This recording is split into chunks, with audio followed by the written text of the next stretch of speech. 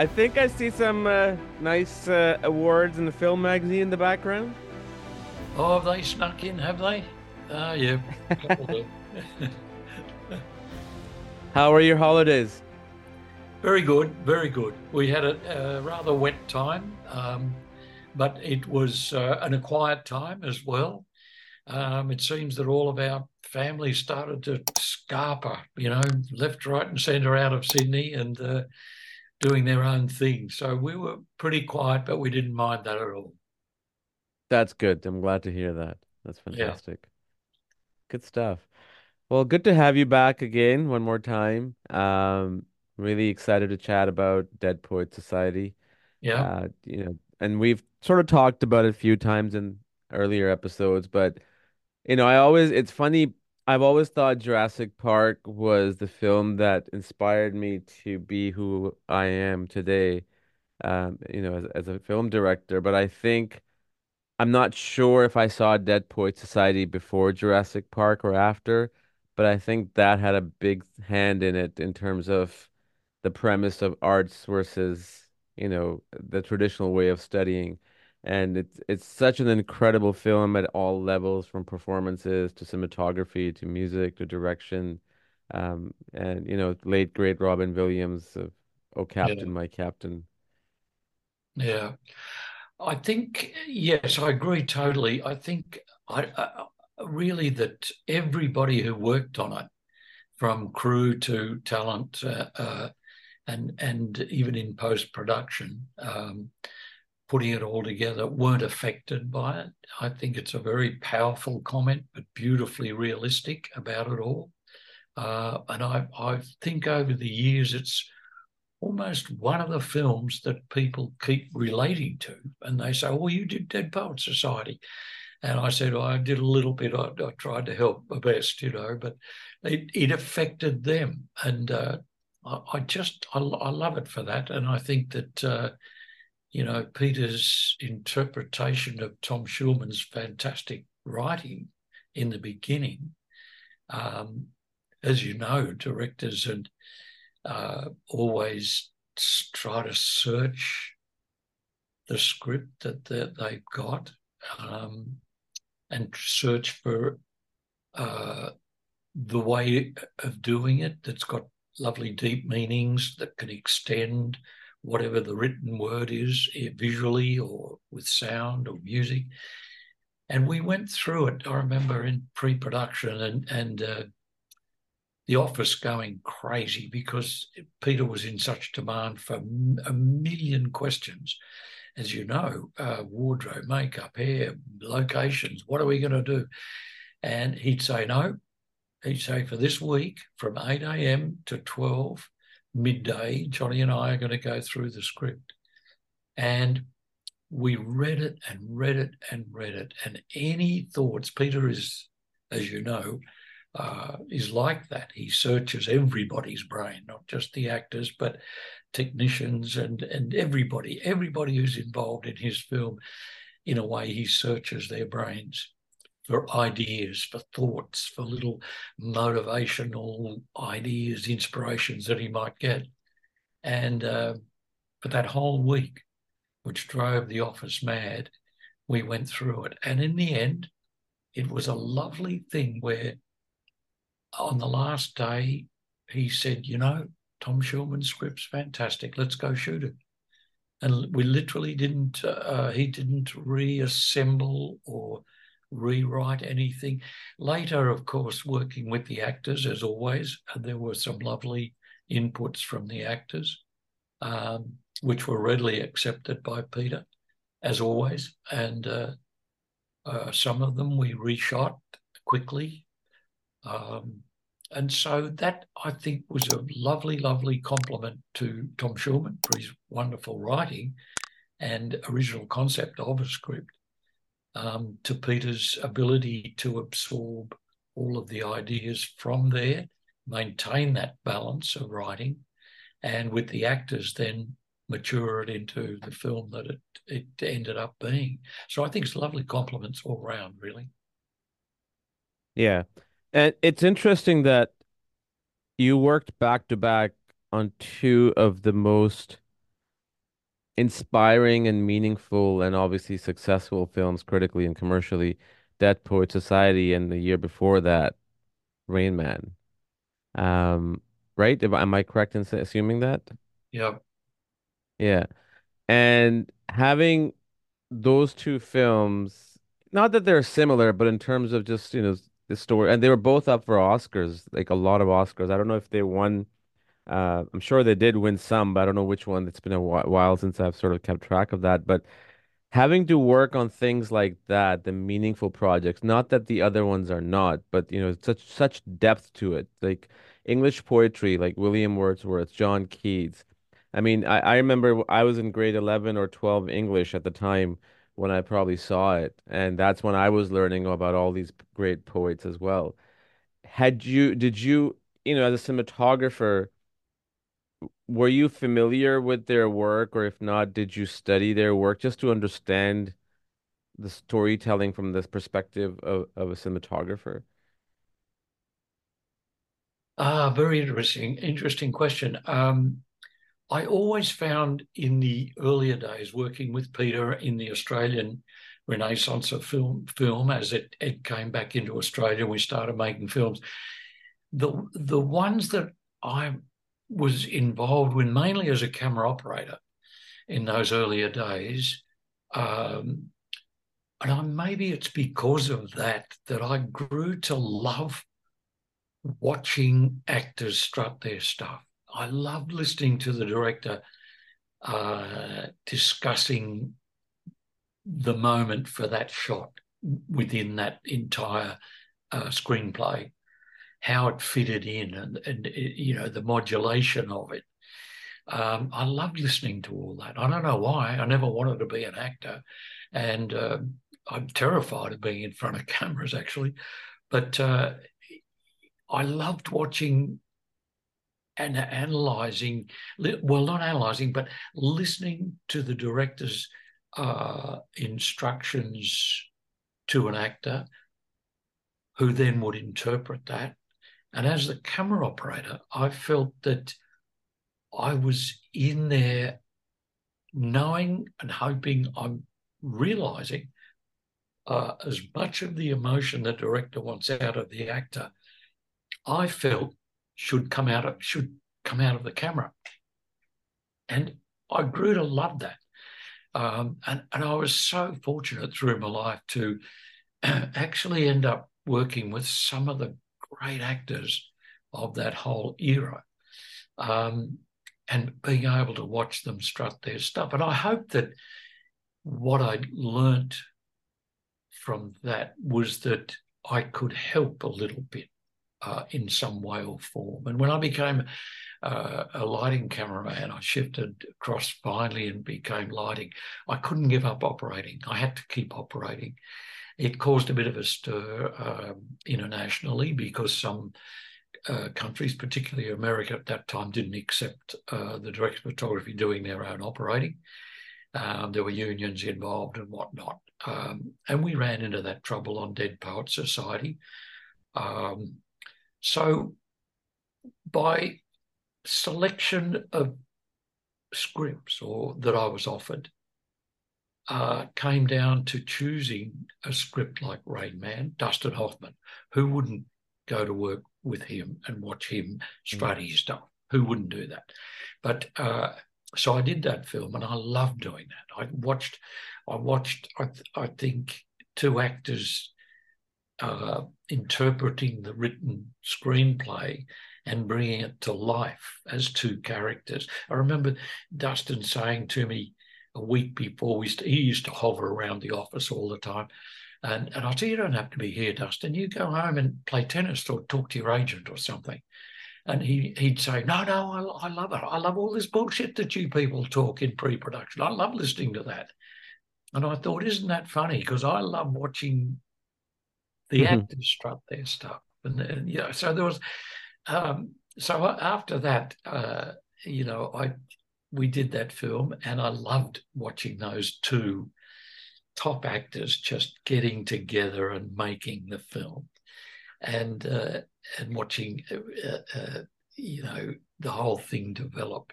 Then to be asked to do Dead Poets was no issue in that. I mean, Peter Weir, and doing a film, any film with Peter was you always said yes.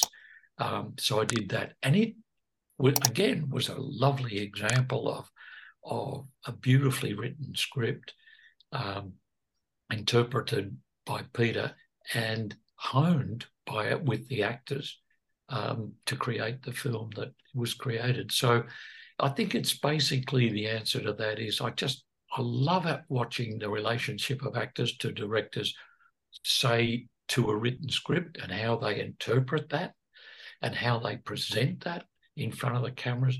And maybe I hope I helped in some way with the camera, in various technical ways, maybe. I know that Dead Poets, we shot it very quickly. We did a lot of, I was on one camera then too, which um, uh, even though in Rain Man I found multiple cameras, somehow Dead Poets was a single camera coverage. To do that, we had to move very quickly, and I was operating. The film was very funny. The film before with Peter, we had to use an operator. And to be honest, that upset Peter immensely, because I had been operating for Peter in Australia with the great Russell Boyd as DP. And we got on well there, and he was asking me to light, and I couldn't operate. And so with Dead Poets Society, we found a camera operator in the area that had a broken leg and he couldn't work. So we booked him up, and the union agreed, and we booked him up. And because he wasn't getting work and he was a bit tight, we offered to take him on, and left him in the wheelchair, and I did the operating. So we got round the union back then, in That that. is awesome. Yeah, so I was able to operate for Peter. So the combination, I think, of lighting and operating, I always found was an incredible help in a way to actors, that I was close enough, because I was the operator to them, to be able to talk to them as a technician in a way, and as the lighting cameraman, I could help them there. And I found that going as fast as possible helped everybody, obviously, shooting as fast as possible. And it certainly, I think, helped actors stay in character. It was one of the main things I found through life that they often mentioned at the end, was that they loved the speed because it kept them in character. And I think with those boys, most of them were reasonably inexperienced when they started. Mm. And here was this amazing director, who took them in and made them comfortable, and made them feel that, really it's not a movie we're shooting. We're just recording a lifetime of these boys, a life of these boys in that school community. And he kept them very comfortable. And I hope that by lighting and operating and being aware of actors' problems in front of a camera, maybe by not being too experienced, or the clapperboard upsetting them, things like that I could help keep it as comfortable as possible, was always up front with me and with the crew. I'd always try and say to the crew, no noise. If we're lighting, don't want any noise or yelling. Just, I'll quietly tell you what I want, and then, please go off and do it as quietly as you can. Keep the actors in the realm of the reality of the set, which is representing the script, because to take them out of that and create this noisy lighting film set feel, often mentally could take them out of their mode of character. And I didn't want that. I wanted them to, try and help them stay in character and help them stay in a high performance zone that Peter was getting from them, as much as possible, by reducing the impact of filmmaking process. So I think all of that was basically from the early days of just loving watching actors go from that person in reality to this character and realizing that we can help a lot. Yeah. I think it was Quentin Tarantino, and I could be wrong, who I heard saying that when your actors come on the set the first time, do not tell them what to do because they may bring something that you may not have seen or even thought about. And after that, you can tell them what to do, if that's something that you still want. Because actors, just like anybody else, like, a cinematographer or a set designer or a costume designer, they will have their perspective and they will want to bring that in. And it's good to hear that because you just never know what they might bring to the table as opposed to you telling them all the time what to do. Yeah. And it was interesting that last week going through the DVD and excerpts of the actors talking, and the boys did have a lot of that, and their contribution uh, to the film by becoming the character and being, as one said, bold enough to say, "I wouldn't say that," is a very Yeah, major thing to say to a director. And I think that Peter's wonderful approach to them as performers, um, and keeping them as comfortable as possible enable them to be able to say, I don't think I'd say that. I'd rather not say it, or whatever they approach they had to Peter. Uh, you know, even to an actor, say the father, saying, I wasn't happy with the approach that I gave the performance yesterday. So Peter said, no problem, let's reshoot it. And so oh wow. we quickly reshot it. So as a cameraman, I felt that the essence of speed is there to say, well, you want to reshoot that scene? That was from yesterday. Okay, we had that, we had that, we had that. And go to the gaffer and say quietly, remember the scene yesterday we did? We're doing it again. What for? What for? I said, don't worry about, well, why? No, we're doing it again right now.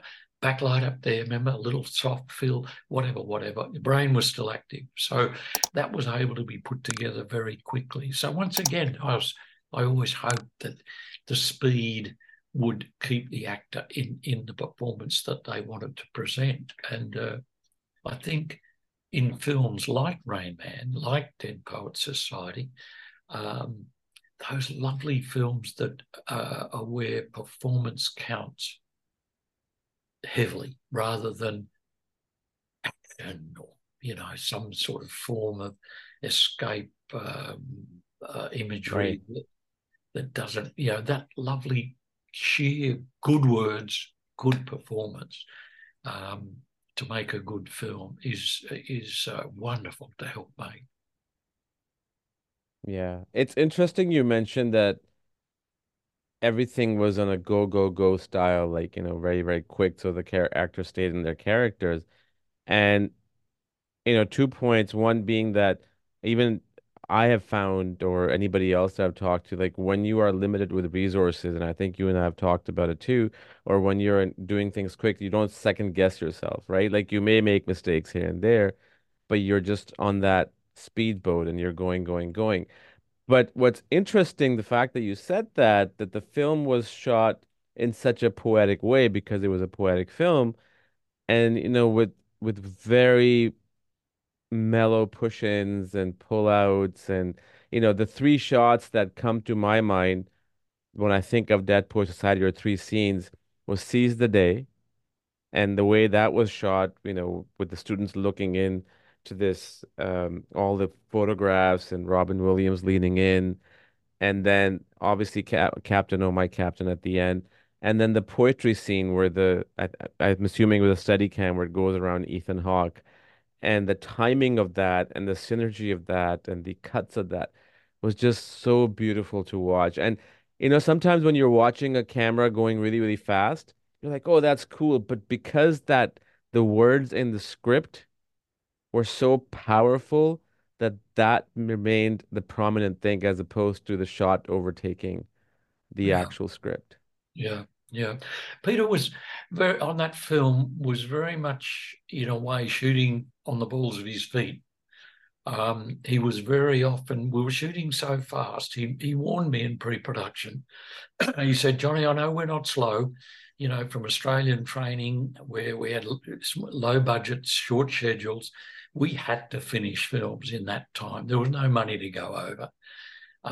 So it was sort of instilled in us both, actually, to maintain um, the schedule and still make the film that Peter wanted to make. And um, he said, I know we're not slow, but he said, I have to go very quickly. Um, if I remember, he said, I've got 8 stories to tell. I've got 7 boys and a girl. And I need in the editing room to have the material to play with that. And so I have to get the material. I said, Peter, let's go. Let's go. And I think it was 21 and a half setups a day average on a single camera. And all of that Wow. was within the normal time. We didn't go into Yeah. overtime, if I remember too much. But a lot of it was in situ, a phone call on Christmas Day, I think it was. We're all still camped down in Delaware and shooting over Christmas and all stayed there. A phone call, oh, I think it was Christmas Day or something. Johnny, what about the crew? It's snowing. And I said, it is, Peter. I think we'll be right. I'll ring around. And I quickly rang them all. And of course, they're all huddled around their fire.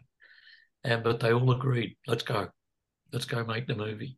And they were all out there in the middle of the Christmas break. And we shot the movie because it snowed. And it was that sort of lovely camaraderie we had with all the crew. Let's go make this movie and with the actors. To me, that's a very, very lovely way to make movies. And somehow, Yeah. as you have said, Joed, that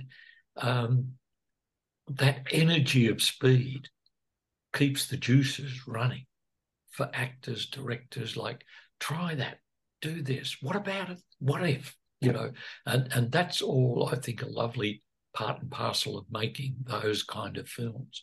Dropping dialogue. If an actor says, I'm having trouble with that line, and I remember Peter would say, well, don't say it. Find something else. Keep Hmm. going without it.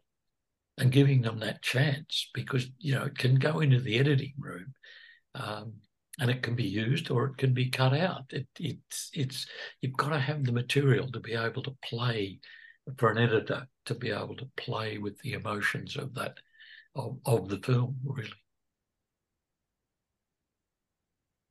Yeah. And I'm so glad that you guys decided to go out and shoot in snow because that's, in the context of the film, it was such a just a, like a opposite and juxtaposition of what was going on. It looked visually beautiful, but with the scene that was taking place was completely different. And it really, really worked very, very magically. Yeah, yeah, and I think that the boys queried it, maybe, like, but it's in the bathroom. But no, wouldn't you go out into the snow? And I suppose I might. Let's go, you know. And we did do 3 or 4 takes. We did lose the snow. And I quickly got the boys to check the weather forecast, and they said snow clearing in our area. And I said to Peter, the snow's going to clear. And he said, quick, let's go, let's try and get it before it stops. And it did stop. And I forget how it went now, but I think we had the special effects boys had snow available in their truck or something, but they'd taken off for another location, something like that. Mm. And we had to ring them and say, get back, bring the snow back. And we put fake snow in to finish the scene, something like that. But all of that still worked and still made the film. So all of that makes it very exciting for us. Yeah. Was the final scene, Oh Captain, My Captain, was that filmed in the beginning, middle, or the end of the production schedule?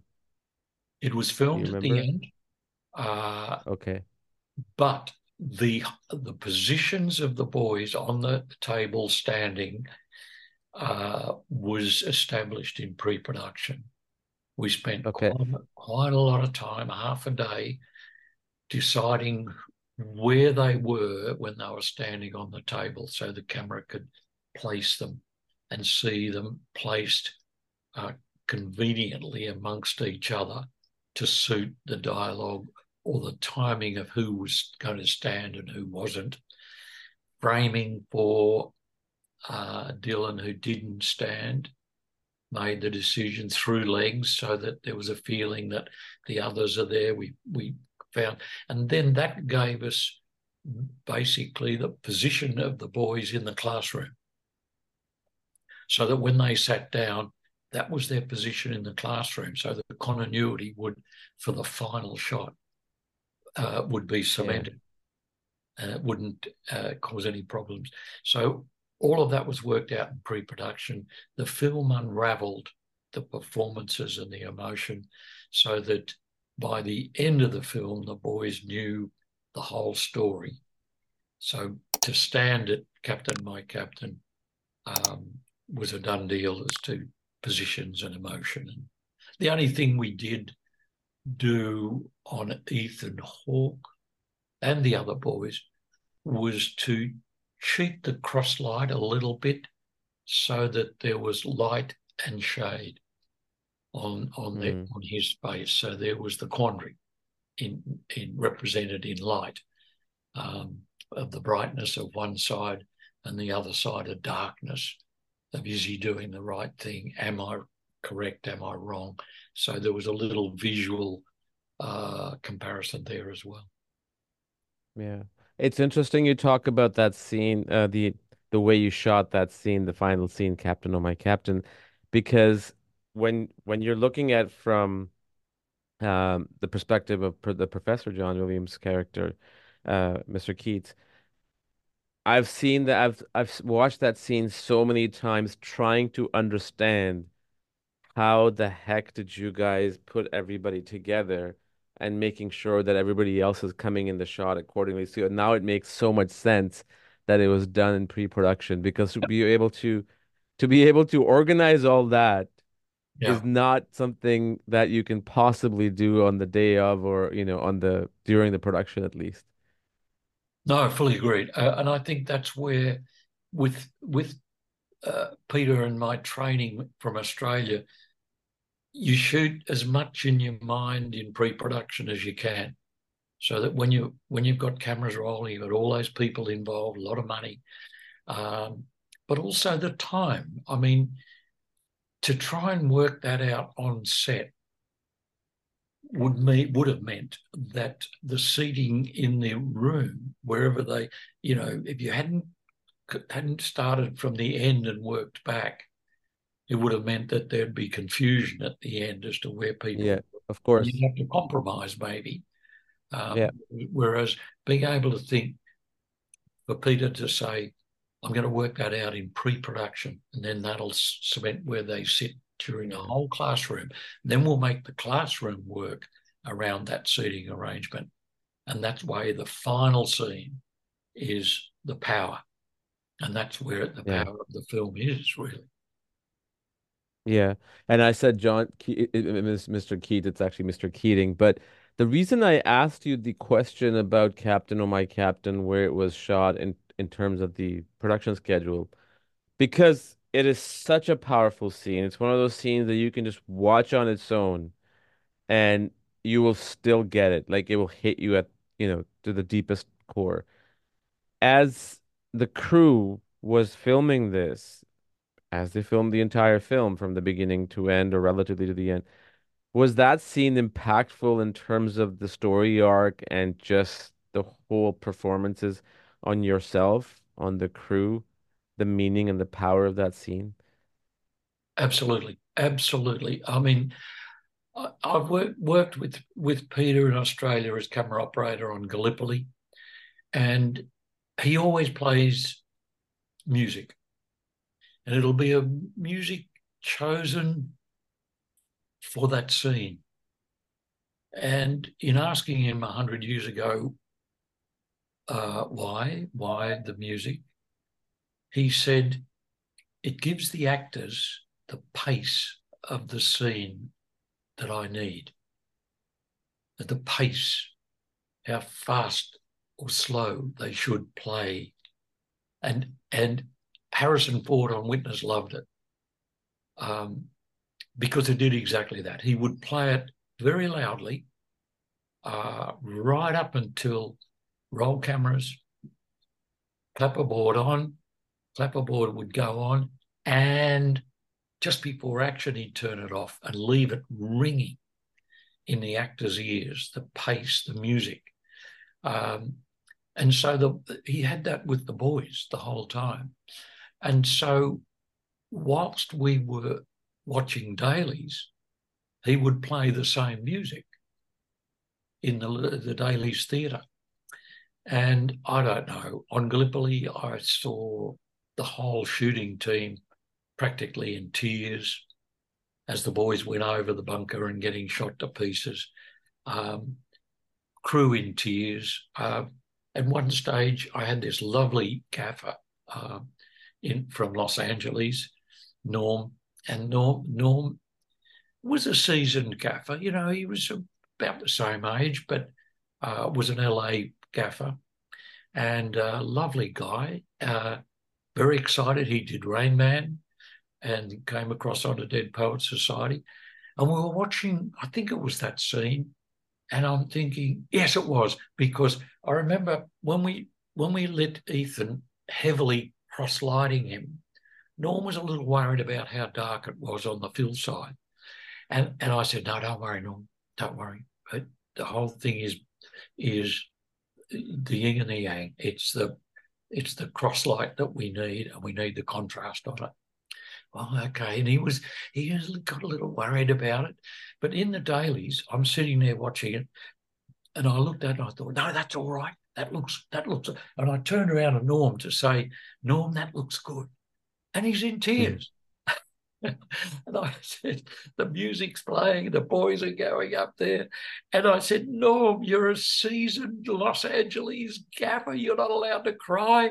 He's like, I can't help it. He said, look, I can't help it. So, yes, it's a very emotional time. And Peter created that with his music, which unashamedly was the mission that we were listening to. And I did hear later that Maurice Jarre had a heck of a time trying to find music that had the same power in the beat, because that was the timing for the boys to climb up, was that, Yeah. the missions dum dum da da dum dum, and that was their climbing pace. And he had to make another piece of music, which he did beautifully.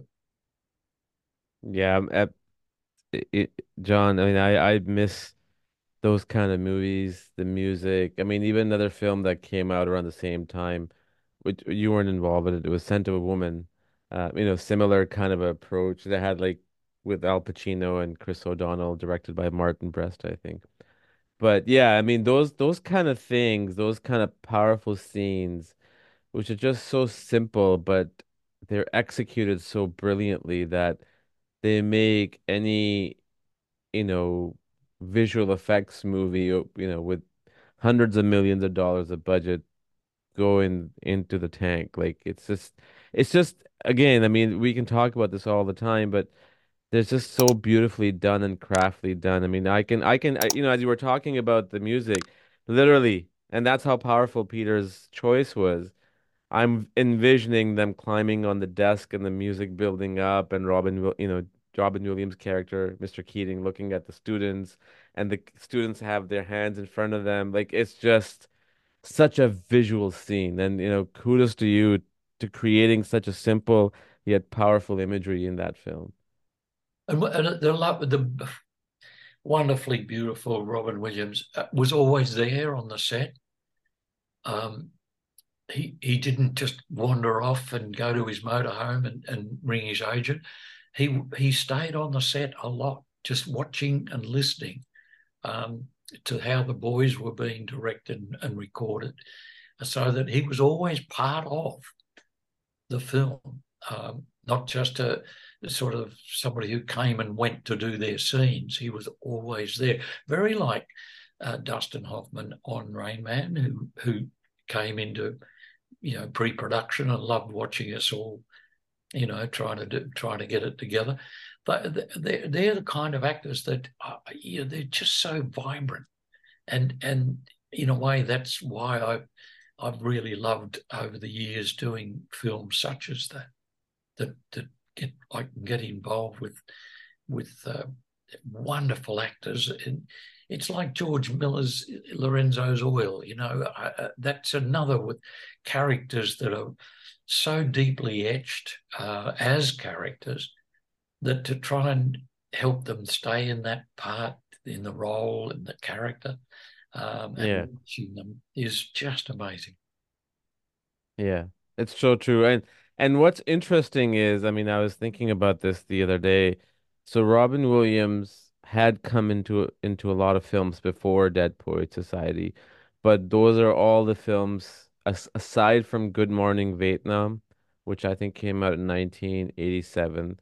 Like most of us haven't heard of the other films, so that was like a comedic role. Then his next major was Dead Poet Society. To go from that to this. Then I think he did Awakenings, and after that, Mrs. Doubtfire, Aladdin. Like to have that kind of skill set where you can go from crazy lunatic physical comedy and the jokes to something so deep and profound, which unfortunately kind of came across in his passing almost 10 years ago now. What was working like with Robin Williams? In terms of on the set, was he ever comical? Like, was he when the things were not, the cameras were not rolling, was he doing his comic routine in any way? He was. He just had to make people laugh. He loved people laughing, and he would suddenly start into something, and it'd be something nothing, but it would be hilarious.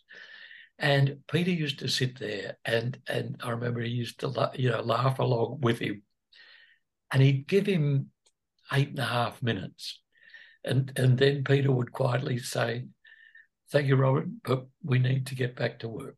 And Robin would be, "Yes, yes, sir, yes, sir, sorry, sir, yes, sir." And he'd go and sit in the corner and listen and watch while we recorded then the scenes that we were there for. Um, so I think for any director, maybe he was a bit of a handful. And as you could see in the film, Peter let him go with the little anecdote from John Wayne about the sword, and mimicking John Wayne so brilliantly. I mean, he let him go on that, and he put it in the film, and just gave it a little touch of the Robin Williams brilliance of comedy, of humour, and put it in the film as though that character did have a lovely sense of humour underneath this wonderful ability to get the best out of the boys and the best out of life, but still had a lovely sense of humour without letting it go to the point where it was just another Robin Williams film. It wasn't. Yeah. It was a Keating film, and he was Keating.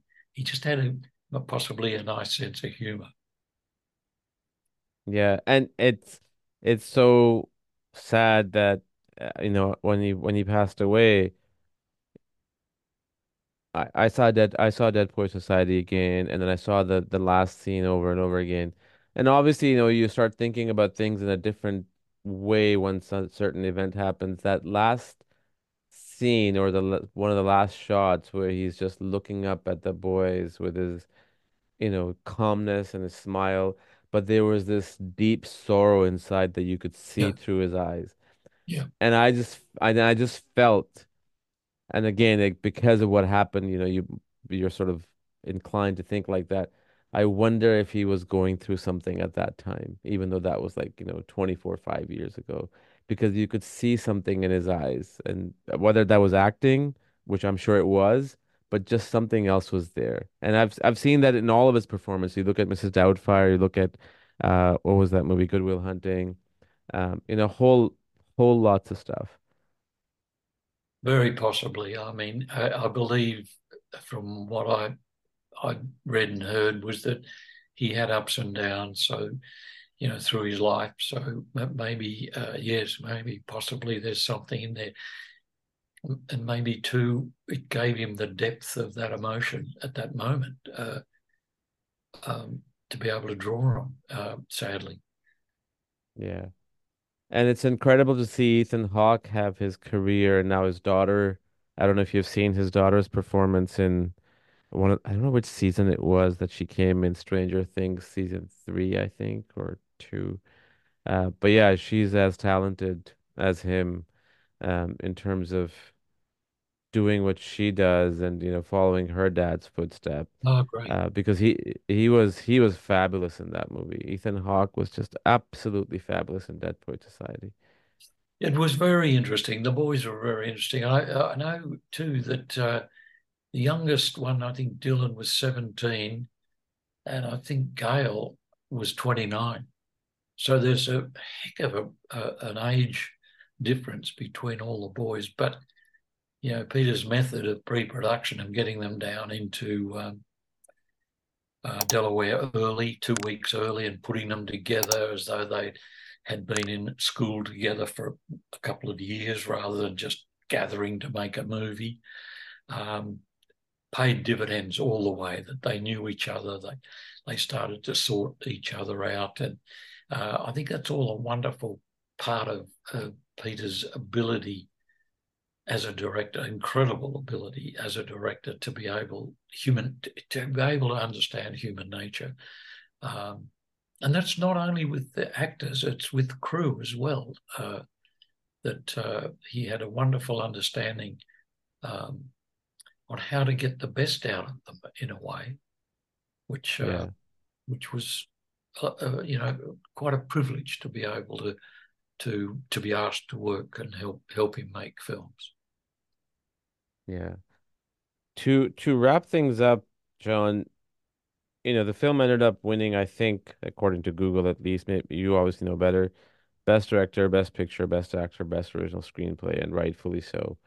Um, do you remember the first time, whether it was through a screening, if they had test screenings at the time, or even if it was just a premiere or a public screening, where you saw the film and you obviously feeling the way you did, most likely very emotional, but you heard the gasps or the laughs around you by people. Do you remember that experience?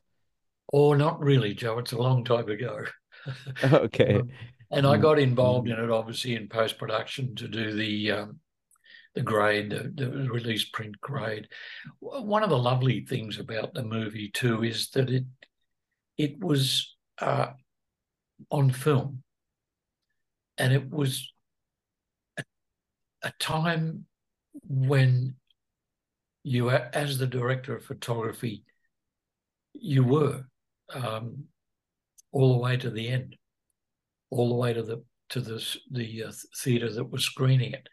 Um, it was your photography that was involved with it, and I think that was, to me, it was a lovely era of working with Peter, working with wonderful actors, young and old, working very close with those actors as a director of photography and the camera operator, watching them through the camera, and a lot of things happened over the years, not with Peter, but when you're watching actors through a camera, you're actually watching, as a mentor of mine in the very early days told me, you're actually watching a movie.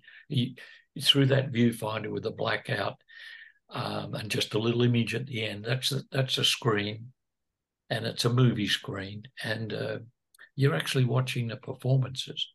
And there's a lot of things I felt that were gained back then because of that have been mm. a little lost now because of possibly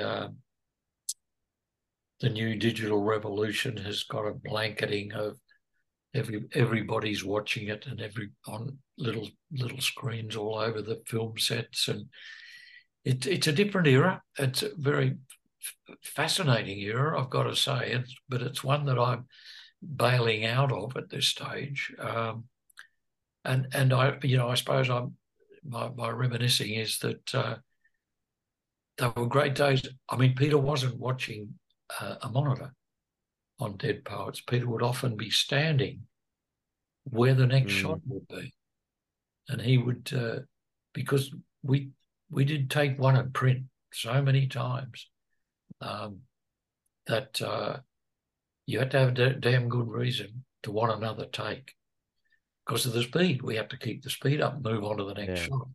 And I would be with Norm, the gaffer, I would be pre-lighting the reverse while we were fussing there. The boys would be quietly putting things in there, ready to quickly turn the camera around and try and get the reverse in 4 minutes so that the actors all stayed on set, stayed in character, stayed in performance. And that speed was all part and parcel of being able to be in control, really, of the total imaging of the film. And it's an era that's gone in a way because so many people now can step up and say, wait a minute, there's a problem in the background there, we've got to go again, or yeah, this or that. And I think as the operator, I learned very early in the piece to listen to the way the director said cut. And if it was a nice sort of a lovely cut, I knew they probably had the performance. Then I had to analyze a little bump in the middle or this or that, little problem there. And oh gosh, that didn't work too well. But director got the performance. So then I would say, okay, great. I'd say, and then he'd say, how was it for you? Because they always went to the operator. How was it for you? And I'd have to say, great, it's fantastic, with as much enthusiasm as they'd said cut. But if their enthusiasm in cut wasn't there, I'd find a yeah. problem to help them along, maybe. And things like that, I thought were a very satisfying way of being a cameraman. But I've found on films now in the digital revolution, that satisfaction's not quite there anymore. And I think that also is with some exceptions, is shown in the performance because when the director is right there with the camera operator or DP and the actors are right there as well, there is that level of trust and that level of, okay, this director wants, cares about me and wants the best performance out there out of me. And there's also, for the lack of a better word, a slight fear that he's right there or she's right there. I need to be on my top of my game as opposed to he or she is sitting in another room with a monitor. So it creates that pressure, but the pressure brings out the best performance as well. Well, a lovely recent example was with the beautiful Tilda Swinton with George Miller's 3,000 Years of Longing. And about 2 weeks in, because of the digital world now means that the cameraman goes off to the DIT tent and Yeah.